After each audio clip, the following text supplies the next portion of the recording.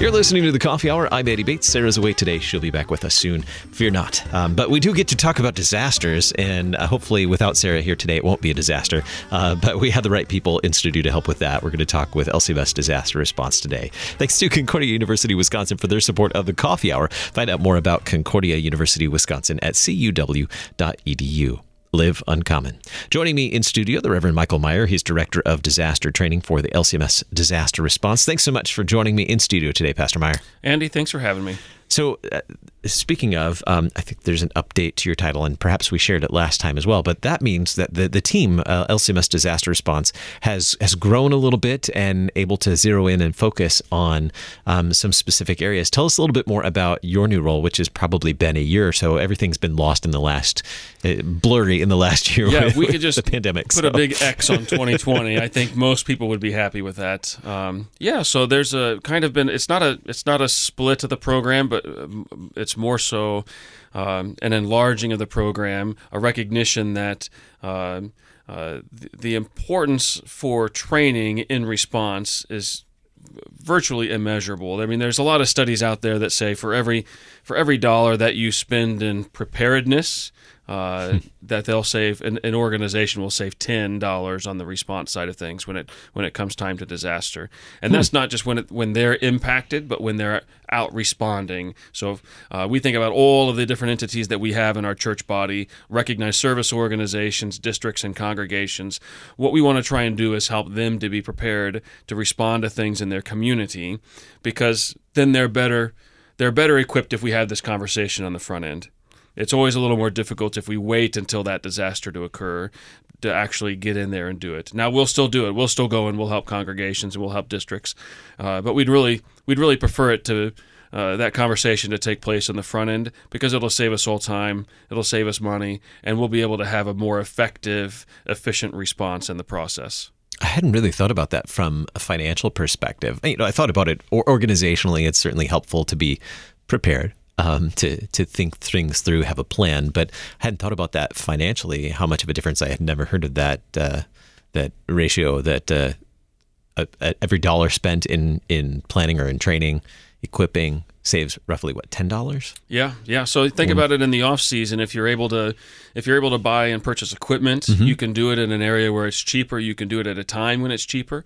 But if let's say a hurricane were to hit down in the Houston area of Texas, like we had Hurricane Harvey in 2017, well, the ability to acquire the needed equipment locally is so incredibly difficult, and it's much, much more expensive to get drywall for rebuilding and all these other things when you're doing it in response. But if you have all this equipment in place beforehand, you're able to leverage certain partnerships that we might have, and we're able to make it more efficient.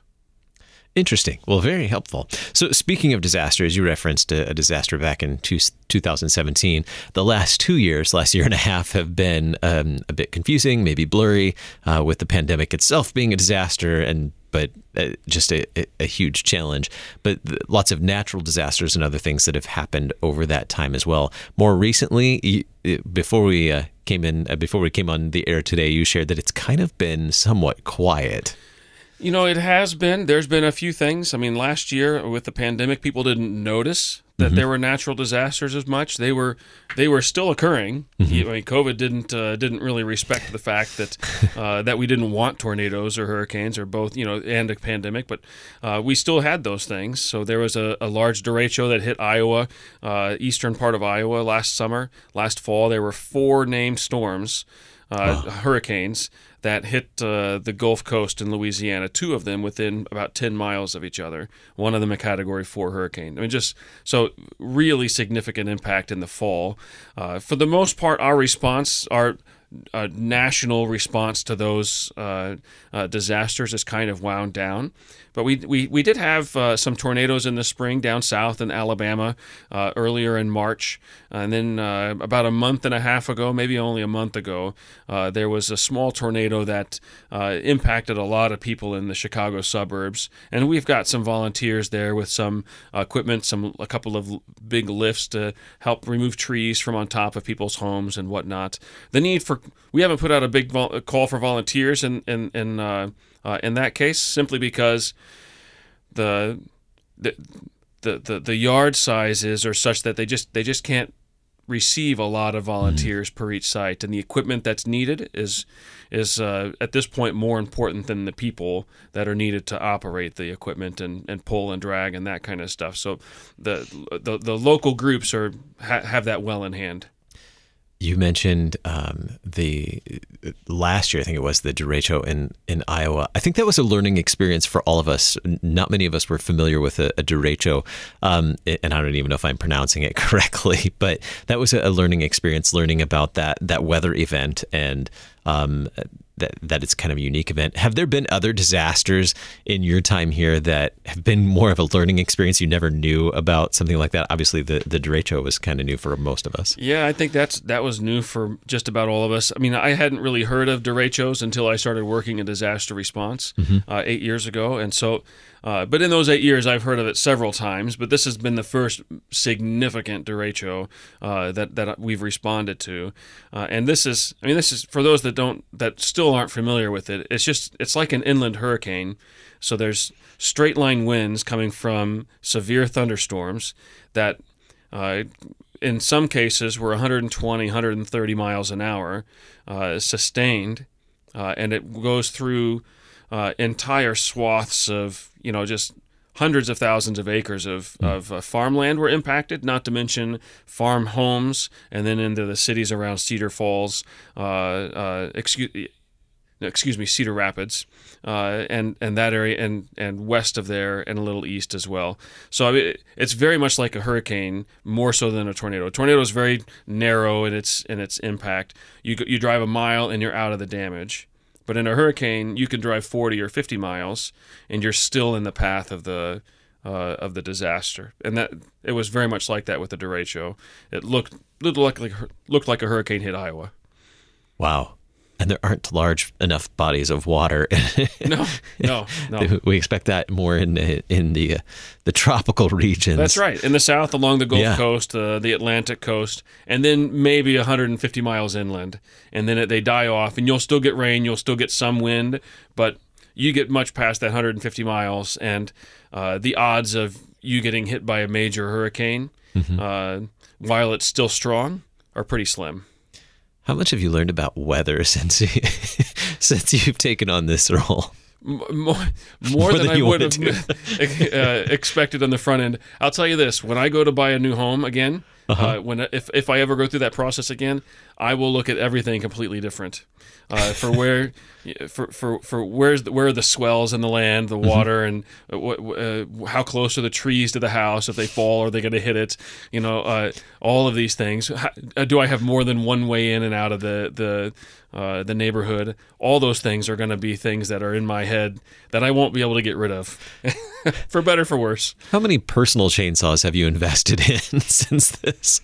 I'm on my third. So yeah, my third chainsaw, and that's not counting all the others that we've utilized and had our hands on and working. So this is all we kind of laugh, and we have fun with it. You kind of have to if you're into this work. You need to have fun with it, because otherwise it wears you down emotionally and psychologically. But if you engage with other groups, with people who are interested in helping their neighbor, and it can be a very rewarding thing as well. And thank you for pointing to helping our neighbor. That's really what this is about, is helping our neighbor, particularly in the name of Christ, of bringing that mercy of Christ. Where do we see, in what ways do we see that mercy of Christ and the good news of Jesus shared, proclaimed when doing this mercy work, caring for our neighbors? We see that just being carried out in the lives of those who bring help and assistance.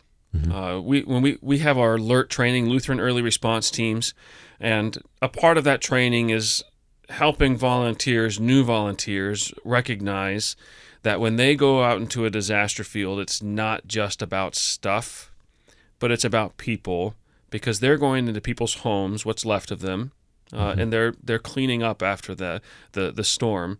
And so much of that is interacting with the homeowners. That doesn't mean that everybody on a team spends an entire day pestering the homeowner with questions, but oftentimes these teams will have one or two individuals who are particularly adept at talking with families or couples.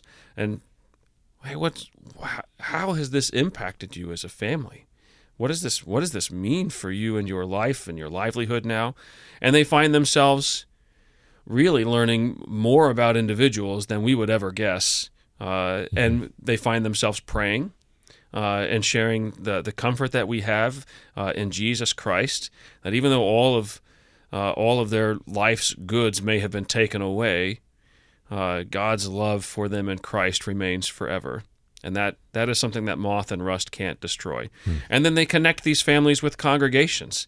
So sometimes the individuals that are helped are already connected with congregations, right? They're members, or they're extended family members of a member or a neighbor. And so there's kind of vocational contacts there already. And we utilize those to strengthen those connections and connect them, Lord willing, to what happens on Sunday morning in word and in sacrament. Because all this mercy, all this love that is being shown for the neighbor flows from the altar and of that local congregation. And I think so many of the volunteers, so many who have served on alert team and served in these opportunities to show mercy to their neighbor, have really found joy in serving. And you shared with us last time we talked about a new website to help people connect to these alert training opportunities and to join alert teams. And I want to share more about that in just a moment. The new website and the information we can gain there, and how we can be connected through that website. We'll do that in just a moment. We're talking with the Reverend Michael Meyer. He's Director of Disaster Training for LCMS Disaster Response. You're listening to The Coffee Hour. I'm Andy Bates.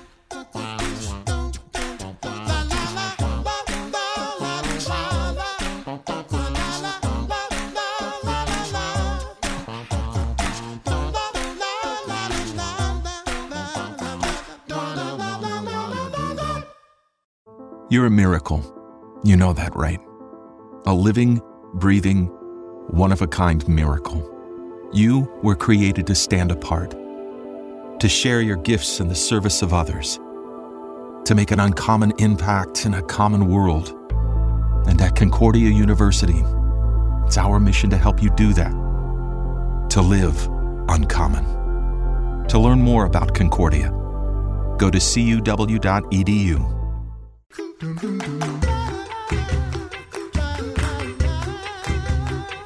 Welcome back to the Coffee Hour. I'm Andy Bates. We are talking with the Reverend Michael Meyer, Director of Disaster Training for LCMS Disaster Response.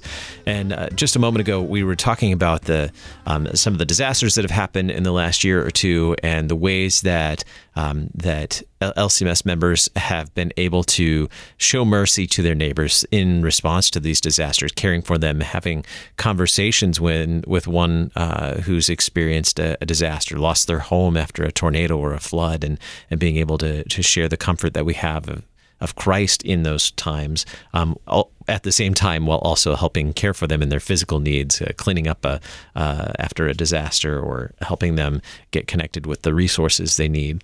And the people that serve in these ways are volunteers. How do volunteers get connected? How do they find out about training? Those who want to become a volunteer with an alert team, and talk more about what alert is for those who haven't seen that or aren't familiar with that, and then the new resource to get us all connected. So first of all, what is alert?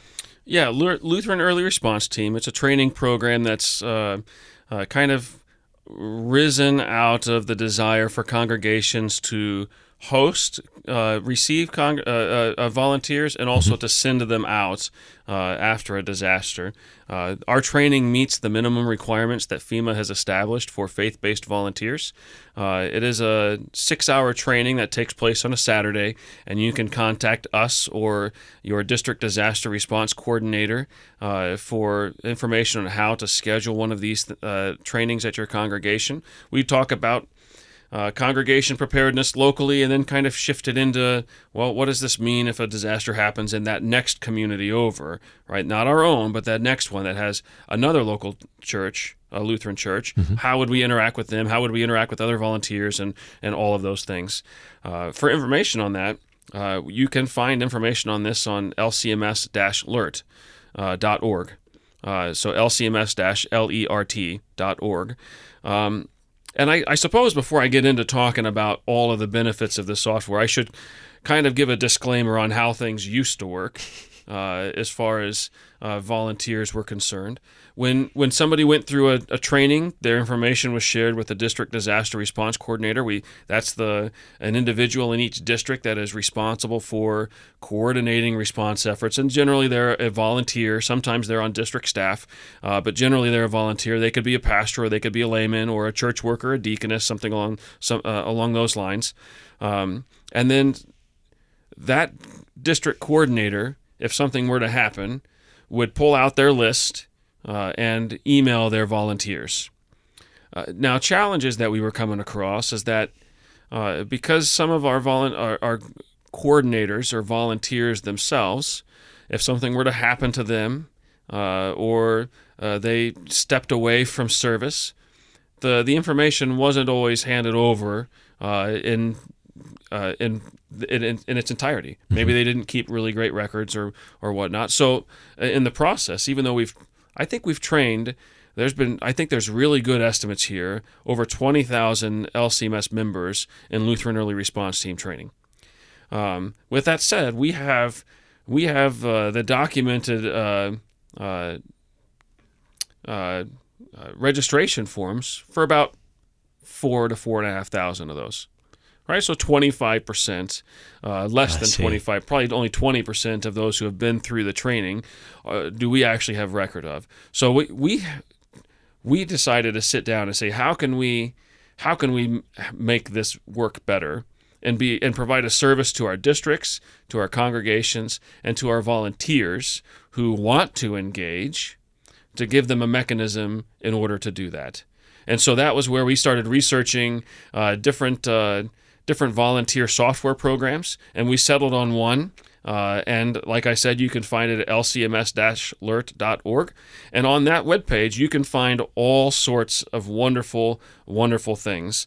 There's blog posts on the value of gift cards. There's the most recent Reporter article that just posted about the software.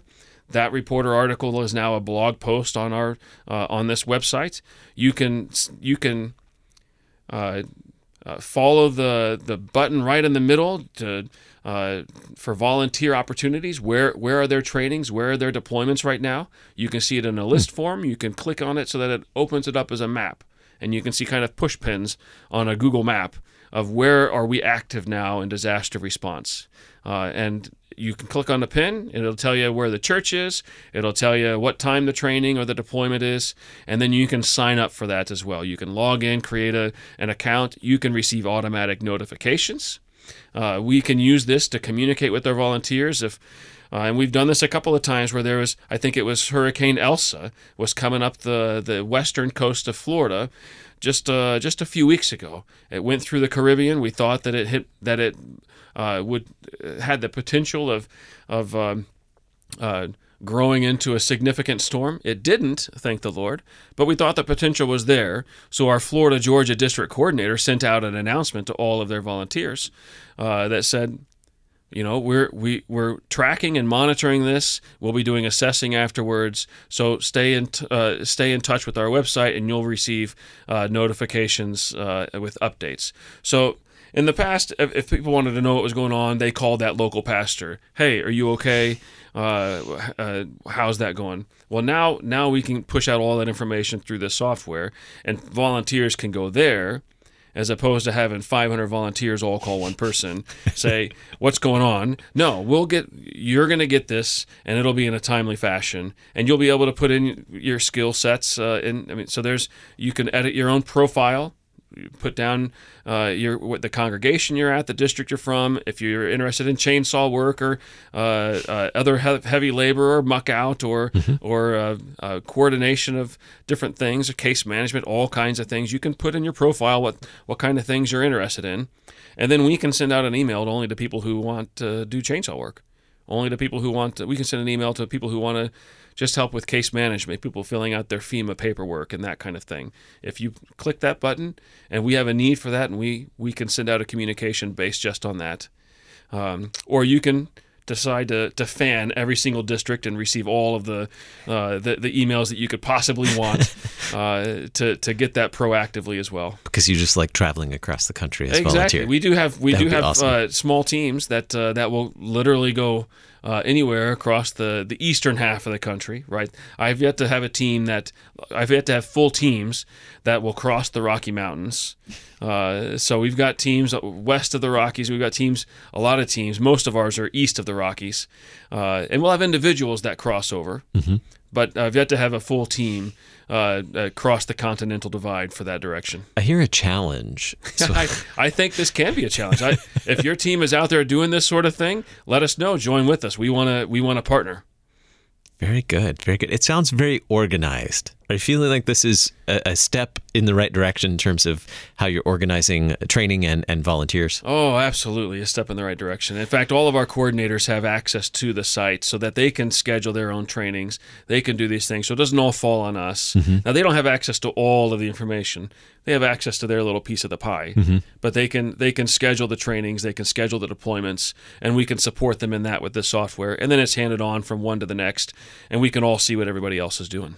Speaking of training, I want to talk about that in just a moment. Anything else about the new LCMS-LERT.org website? Just real quickly, within the next couple of months, the rest of the Office of National Mission is going to be bringing in and raising up a similar site that will connect on the back end with ours, so that when you go to our site by Christmas, you'll be able to see other volunteer opportunities for the rest of the Office of National Mission. And when you go to their similar site, you'll be able to see volunteer opportunities in disaster response, so that we can try and integrate all of our volunteers together to recognize that there's more outside of our little bubble of responsibility. There's other opportunities, so that when things are quiet like they have been the last several months, maybe there's opportunities for us to go to a life march or to engage a congregation in the urban and inner city to help them clean up their grounds. So there's lots and lots of possibilities here that we're looking forward to implementing in the near future. Great. So a great way to be connected for opportunities to serve, whether in our own community or in other communities. Outstanding. Let's talk about training. You referenced training for volunteers, LERT training. You said it happens typically on a Saturday, 6 hours on a Saturday. What happens in that training? What if I were to attend that training? What would I be equipped to do? What am I going to learn in that?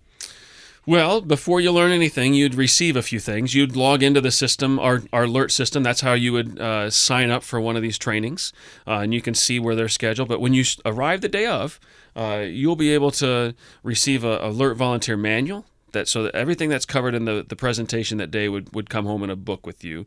You'd get a T-shirt as well, an LCMS disaster response T-shirt with high visibility green, so that if you go and are out on the disaster field, nobody will miss you, right? Particularly those heavy equipment operators. Mm-hmm. You do not want them to not see you. Right, that's a double negative, right? You want them to see you so they don't run you over. And then you're going to learn how to safely volunteer in a disaster site, how to do it within the larger context of volunteers from all across the United States, all meeting and gathering in one area. How can we do this together in an edifying way that's good for us, safe, but also good and efficient for the people who need the help? So that all happens typically on a Saturday in 6 hours.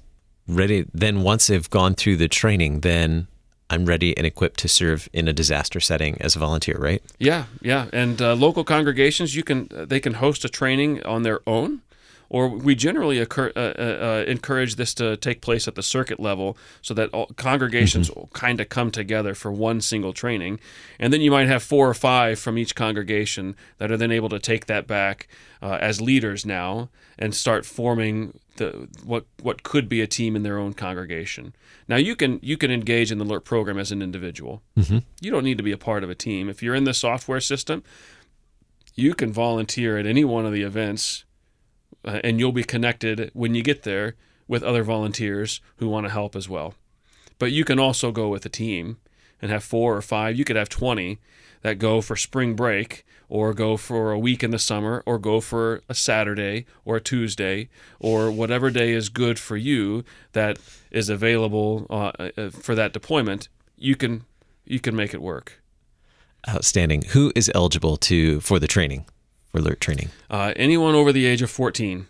We've recently opened this up to high school age youth. Now, there's some things that high school age youth can't do, like we aren't training them to be chainsawyers, so they're not going to be able to operate the chainsaw. Now, when they turn 18, they can go through the chainsaw training and learn how to safely do that. But when they're in high school, it's a little bit different. High schoolers will get a different color vest as well, and that's so that the team leader can look and say, all right, that color vest can do this particular activity. This other color vest, you're getting too close to the chainsaw crew. Maybe we need to create some more distance between them for safety and liability reasons. Very good. Very good.